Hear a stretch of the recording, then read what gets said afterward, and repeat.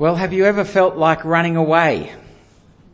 When I was in year 7 or year 8, I can't remember, my father asked me to go and chop the wood, and I didn't want to. So I got in a bit of an argument with him, and I was going to get in big trouble, and it was laid down, Wayne, go and chop the wood or else. So I went outside, and with all the logic of a 13-year-old, knowing better than my father, I decided I'm not going to put up with this anymore, I'm leaving home. So I ran out the back to the grapevines, took the dog with me, sat there for about 3 or 4 hours. It got dark. I got cold, heard Mum crying, felt sorry for her, went back home. Since then, though, there are times when I have felt like running away, not just from home, but just from things in life. Maybe it's, for you, it's a relationship problem, maybe it's something at work or something where you just feel like starting again. On a bad day, I just wonder about leaving Dubbo, leaving everything, just starting afresh. No responsibilities, no worries, leave all your problems behind. Of course, they don't stay behind, do they? They go with you. Now, there are some places in the Bible where the Bible would encourage us to run away, flee from sexual immorality and so on. Get out of there. But in today's passage that was just read for us, we're thinking about 2 areas of life in particular, not easy areas of life, but they are areas where we might like to run away and escape. But in these cases, the right response is to face up and deal with our problems. So 2 things not to run away from, if you like. And you can see them on your outline there. The first one is antagonism or arguments with other people in your church family. And the second one is anxiety or worry. It's pretty practical stuff, isn't it? Church is not perfect. It's full of people who are not perfect. There's going to be people who we disagree with. What do we do? We're not perfect. There's things that make us anxious and we worry. What do we do? So let's have a look at those 2 things one at a time. At this point, I'm thinking we could have actually spent 2 weeks, one on each of these things, so I'm kind of going to half do them both. I'm sorry about that. But firstly, let's think about arguments with other people in church, chapter 4, verse 2. I plea with Euodia and I plea with Syntyche to agree with each other in the Lord. It seems that in this church in Philippi, there's 2 women and they're having a Barney. And this argument is big enough that it's found its way to the Apostle Paul, who is 1,000 kilometres and a boat trip away from Philippi. This would be a bit like someone here having an argument and they've heard about it down in Hobart in Tasmania. Now, we have no idea what they're arguing about. We do know a few things about them, though. We do know that Euodia and Syntyche, they're not troublemakers. They're both godly Christian women. Look at verse 3. Yes, and I ask you, loyal yoke fellow, that's kind of a term for a friend that Paul might have in the church, like, I ask you, my good friend, help these women who have contended at my side in the cause of the gospel, along with Clement and the rest of my fellow workers whose names are in the book of life. Euodia and Syntyche are women who love Jesus. They were actually doing ministry with Paul, alongside him in the gospel. See, arguments happen even among godly church leaders, even among gospel-minded Christians. And when they happen, we need to sort them out. Verse 2, that's what the command is. I plead with Euodia and I plead with Syntyche to agree with each other in the Lord. What does it mean to agree in the Lord? In the Lord, I take it means that Euodia and Syntyche are both in the Lord. They are both followers of Jesus. We've already seen in verse 3 their names are in the book of life. They're not enemies. They're on the same team. They're both in Christ. They're both part of the body of Christ. They're both forgiven by Jesus and they're both united with Jesus in his death. They're in the Lord. And so they need to be of the same mind. They need to agree in the Lord. Now, does that mean that we will always agree with every other Christian on every single issue? No, of course not. But I think there's generally two kinds of issues, aren't there? There's issues that the Bible speaks clearly about, that we need to be of one mind on. In other words, we need to agree on them. There's issues that the Bible speaks clearly about that we need to agree on, like we saw last week. Paul was talking about the resurrection, Jesus coming back, and he talked, when we're thinking about the resurrection in chapter 3 verse 15, it said, if on some point you think differently, that too God will make clear to you. So where the Bible speaks clearly on something, to be in the Lord means that we all agree on it. We're of one mind. We think what the Bible thinks. Now, of course, there's other issues, aren't there, that the Bible doesn't speak clearly about. Or there's even issues where the Bible says we are free to hold different views. Like whether we observe a Sabbath day on Sunday. The Bible says we're allowed to have different views on that. The kind of food that we eat, whether we're vegetarian, what kind of church building renovation we do, who to vote for in an election, what style of music that we listen to. There's lots of issues that as Christians we're allowed to have a different view on.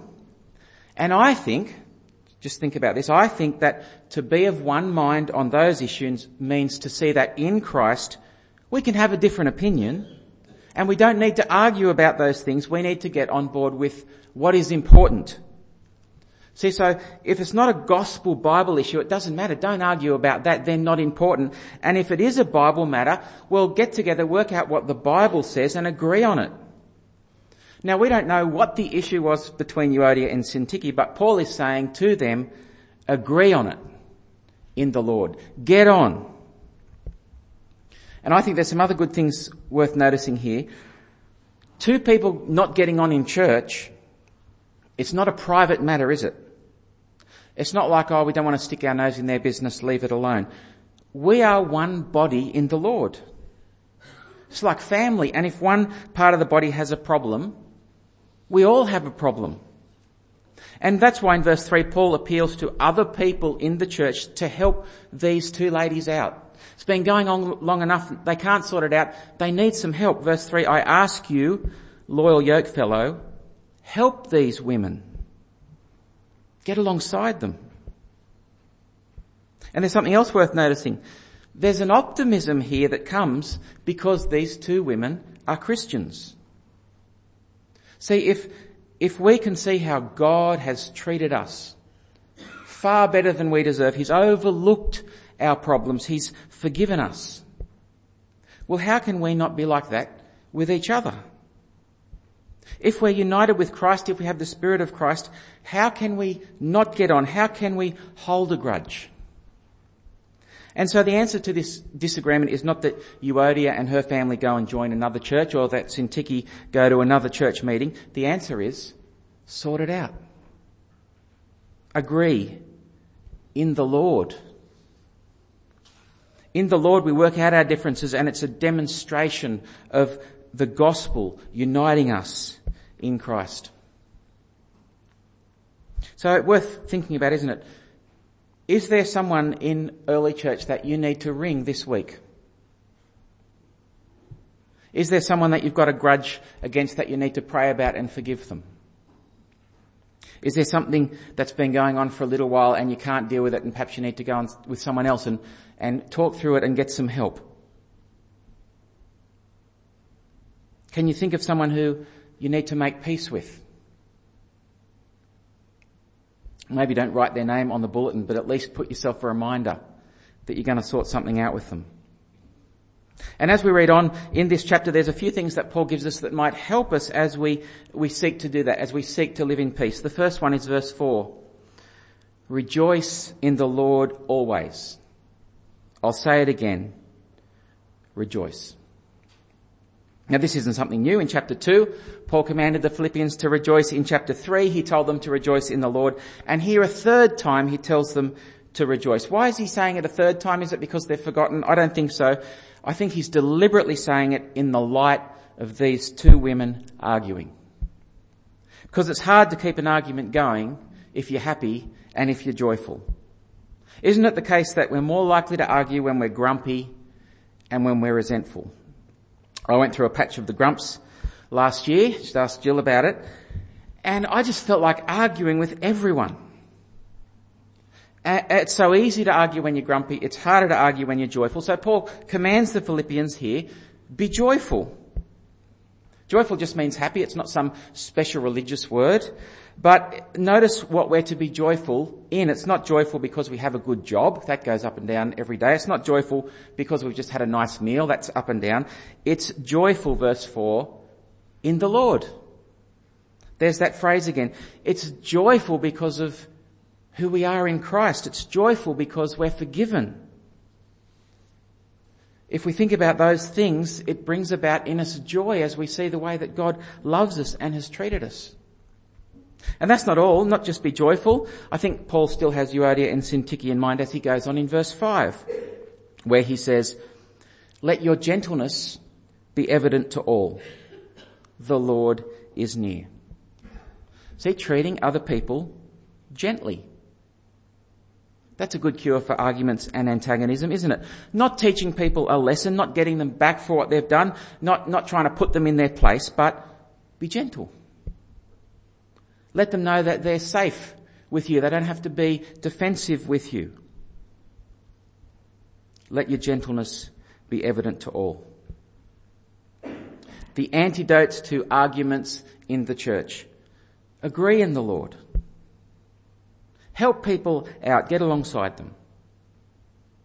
Delight in the Lord and let that joy overflow into your relationships with other people. Be gentle in the Lord. Maybe there are things that you need to hear this morning, or maybe there are things that you need to come back to and think about if you find yourself in an argument with someone who's another Christian in the future. As we move on in the passage, though, we see another antidote. This time it's the antidote to anxiety. There's plenty of things in life to worry about, aren't there? Work, bills. I could list them all off. It'd just sit here and make us all anxious. I don't know about you, but sometimes I just feel literally like running away from it all. And to some extent, that works. We need to switch off sometimes, don't we? When we just worry and we don't get a break, it's actually bad for us. And there's lots of things that people do to switch off, aren't there? Go and play some sport, go for a swim, go for a bushwalk, do some gardening, go for a bike ride, watch a movie, have a holiday. And some of those things that we rest from our worries and our work and our anxiety are important. In fact, God told us to work 6 days and rest 1. Rest and refreshment are part of the way that we were made, but it's not always that easy, is it? Sometimes people can be so anxious they can't switch off. Some people need medication to help them switch off. Sometimes people turn to things that maybe aren't so healthy as going for a bushwalker, alcohol to deaden the worry. Not just a drink for enjoyment, but a drink because it's the only way to stop the worry. Smoking to lessen the anxiety. Addictive recreational drugs to numb the pain and have a break. There's all sorts of ways to deal with anxiety. Some of them good and healthy. Some of them not so good. But the Bible here gives us an antidote to anxiety, which is none of those things.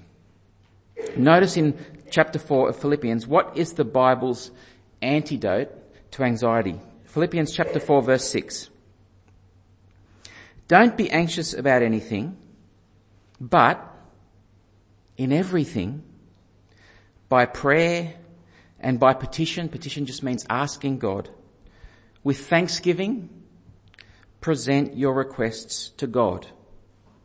And the peace of God, which transcends all understanding, in other words, it's even greater than things that we can work out as we think about them, will guard your hearts and your minds in Christ Jesus.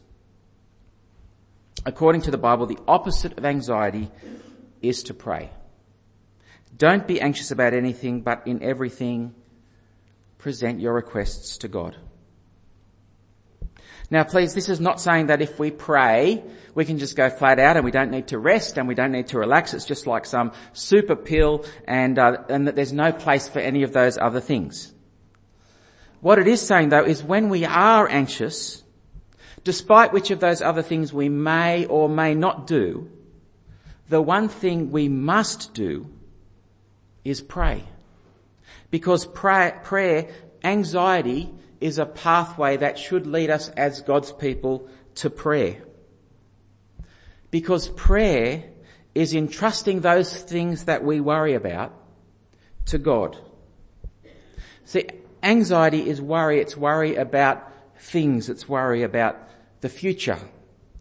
It's worry about ourselves. It's worry about other people. It can be worry about anything. And prayer is not so much about the anxiety itself. It's about the things that we're anxious about. And prayer is saying with those things, I can't do this. I can't fix this. Lord, please, it's in your hands. You do with it as you will.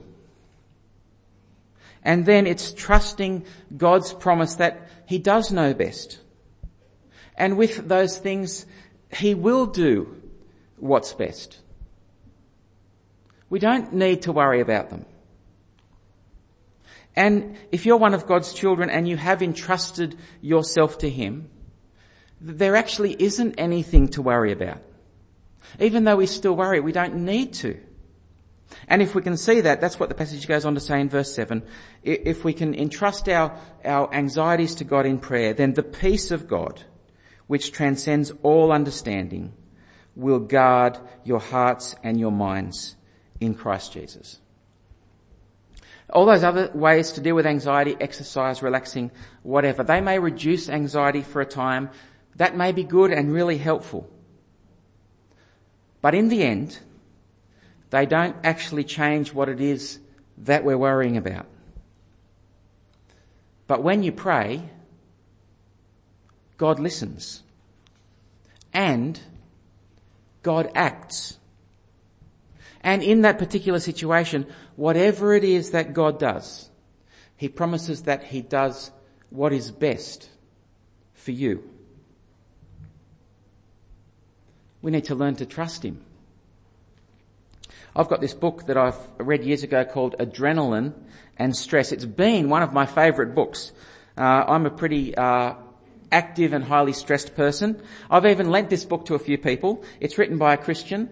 It's got lots of good information about anxiety and stress, how to relax, the importance of exercise, the way the chemicals in our body work. It's even got a chapter on the spiritual antidotes for stress, about balancing your priorities and forgiving people and so on. I was just looking over this book last week. Do you know what it does not mention? Not once. I kid you not, it does not mention prayer. How can you have a Christian book that I actually liked for many years and thought it was great that doesn't even mention prayer? The one thing God commands us to do when we're anxious. It's a dangerous mistake, but isn't it so easy to make? When we get anxious, we can so easily rely on ourselves. Try and work things out ourselves. Try and fix things up for ourselves. So whatever you may do when you're anxious, make sure that they are not instead of prayer. Because if you do them instead of prayer, they're doing more harm than good. Make sure you do them as well as prayer. Because anxiety is actually a sign that we can't do it all ourselves. It should lead us into the arms of God. Prayer is at the very depth of our being, trusting our life into God's hands. It's asking Him and knowing that He will take care of everything for us. He promises that. It's exactly what Jesus says. He says, therefore I tell you, don't worry about your life, what you'll eat, or about your body, or what you'll wear. Isn't life more important than food? Isn't the body more important than clothes? Look at the birds of the air. You can hear them out there. They do not sow or reap or store away in barns, and yet your heavenly Father feeds them. Are you not much more valuable than they? Who of you, by worrying, can add a single hour to his life? So do not worry, Jesus says. Why? Because your heavenly Father cares for you. And so in the middle of this hectic world, with all its pressures and all its things to worry about, Jesus doesn't say withdraw from it all and go and live in a monastery. He asks us in the middle of it all to trust him. It's not so much a change of activities or a change of lifestyle or a sea change or move to another town. It is a change of our heart. That whatever place we find ourselves in, we know that we can trust God. He's got it covered. Whatever it is that we're anxious about, pray about it. In dependence on God. And then this is not just some sort of magic pill that you take one day. The next day when new things come up and you're anxious about them, pray. And then when the same old things come up and you're anxious about them even though you've already prayed about them, pray. Prayer is not some magical fix, but prayer is asking God for help. Prayer is saying, Father, I trust you to do what's best. So let me ask you, is there anything that you're anxious about at the moment? Are you anxious about work, relationships, the kids, the parents, health, finances, decisions to make? I could go on. The question is, have you prayed about it? Are you praying about it? And if not, pray. And know that God can take care of it. And if you are praying about it, great. Keep on praying. In fact, at the end of the talk, we're going to have a time of personal prayer, just a quiet time, and maybe there's something that you need to think about and pray about.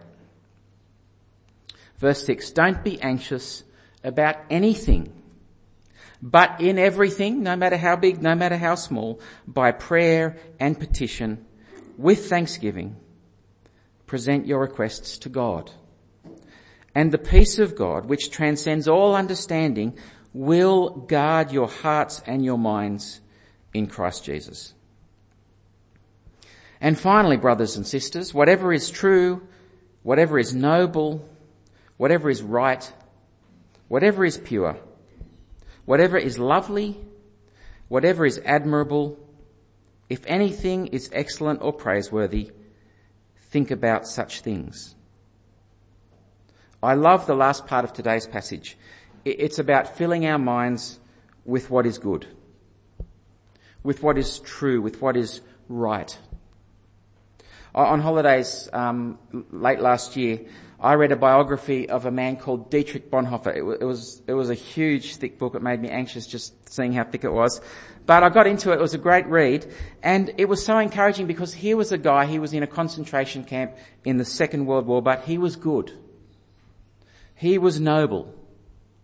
He was humble before God and he trusted God. And it made me joyful for the circumstances I was in compared to him. And it made me want to be like him. And at the end of this letter here, Paul's saying these are the kinds of things we need to be filling our minds with. Read biographies of other Christians like Corrie ten Boom who stood up for the truth. Watch movies like Amazing Grace about Christians who fought to abolish slavery. Instead of looking for the faults in each other, Euodia and Syntyche, think about what is lovely and honourable in each other. And not just think about it, put it into practice. Verse 9. Whatever you've learned or received or heard from me or seen in me, put it into practice. Live it out in the church family. And the God of peace will be with you. That's what ties this whole section together, isn't it? Peace. the God of peace will be with you. God is a God of peace. He brings peace between us and himself through the death of Jesus on the cross. He brings peace with each other, and he brings peace within ourselves. Not arguing, peace. Not anxiety, peace. The God of peace will be with you. I thought we couldn't have a Bible talk on prayer and not spend some time praying. So we're going to have a short time of prayer now, but just privately. And I want you to just pick one of those things and pray for it now. Maybe there's a person that you need to pray for who you need to sort things out with. Pray about that now. Maybe there's one or two of lots of things that you're anxious about. Maybe you can pray about that now as the start of ongoing prayer for it. So let's pray. Let's just take a couple of minutes, just quietly, where you are, pray to God, and then I'll finish. Psalm 56. When I am afraid, I will trust in you, in God, whose word I praise. In God I trust. I will not be afraid. Cast your cares on the Lord, and he will sustain you. As for me, I trust in the Lord.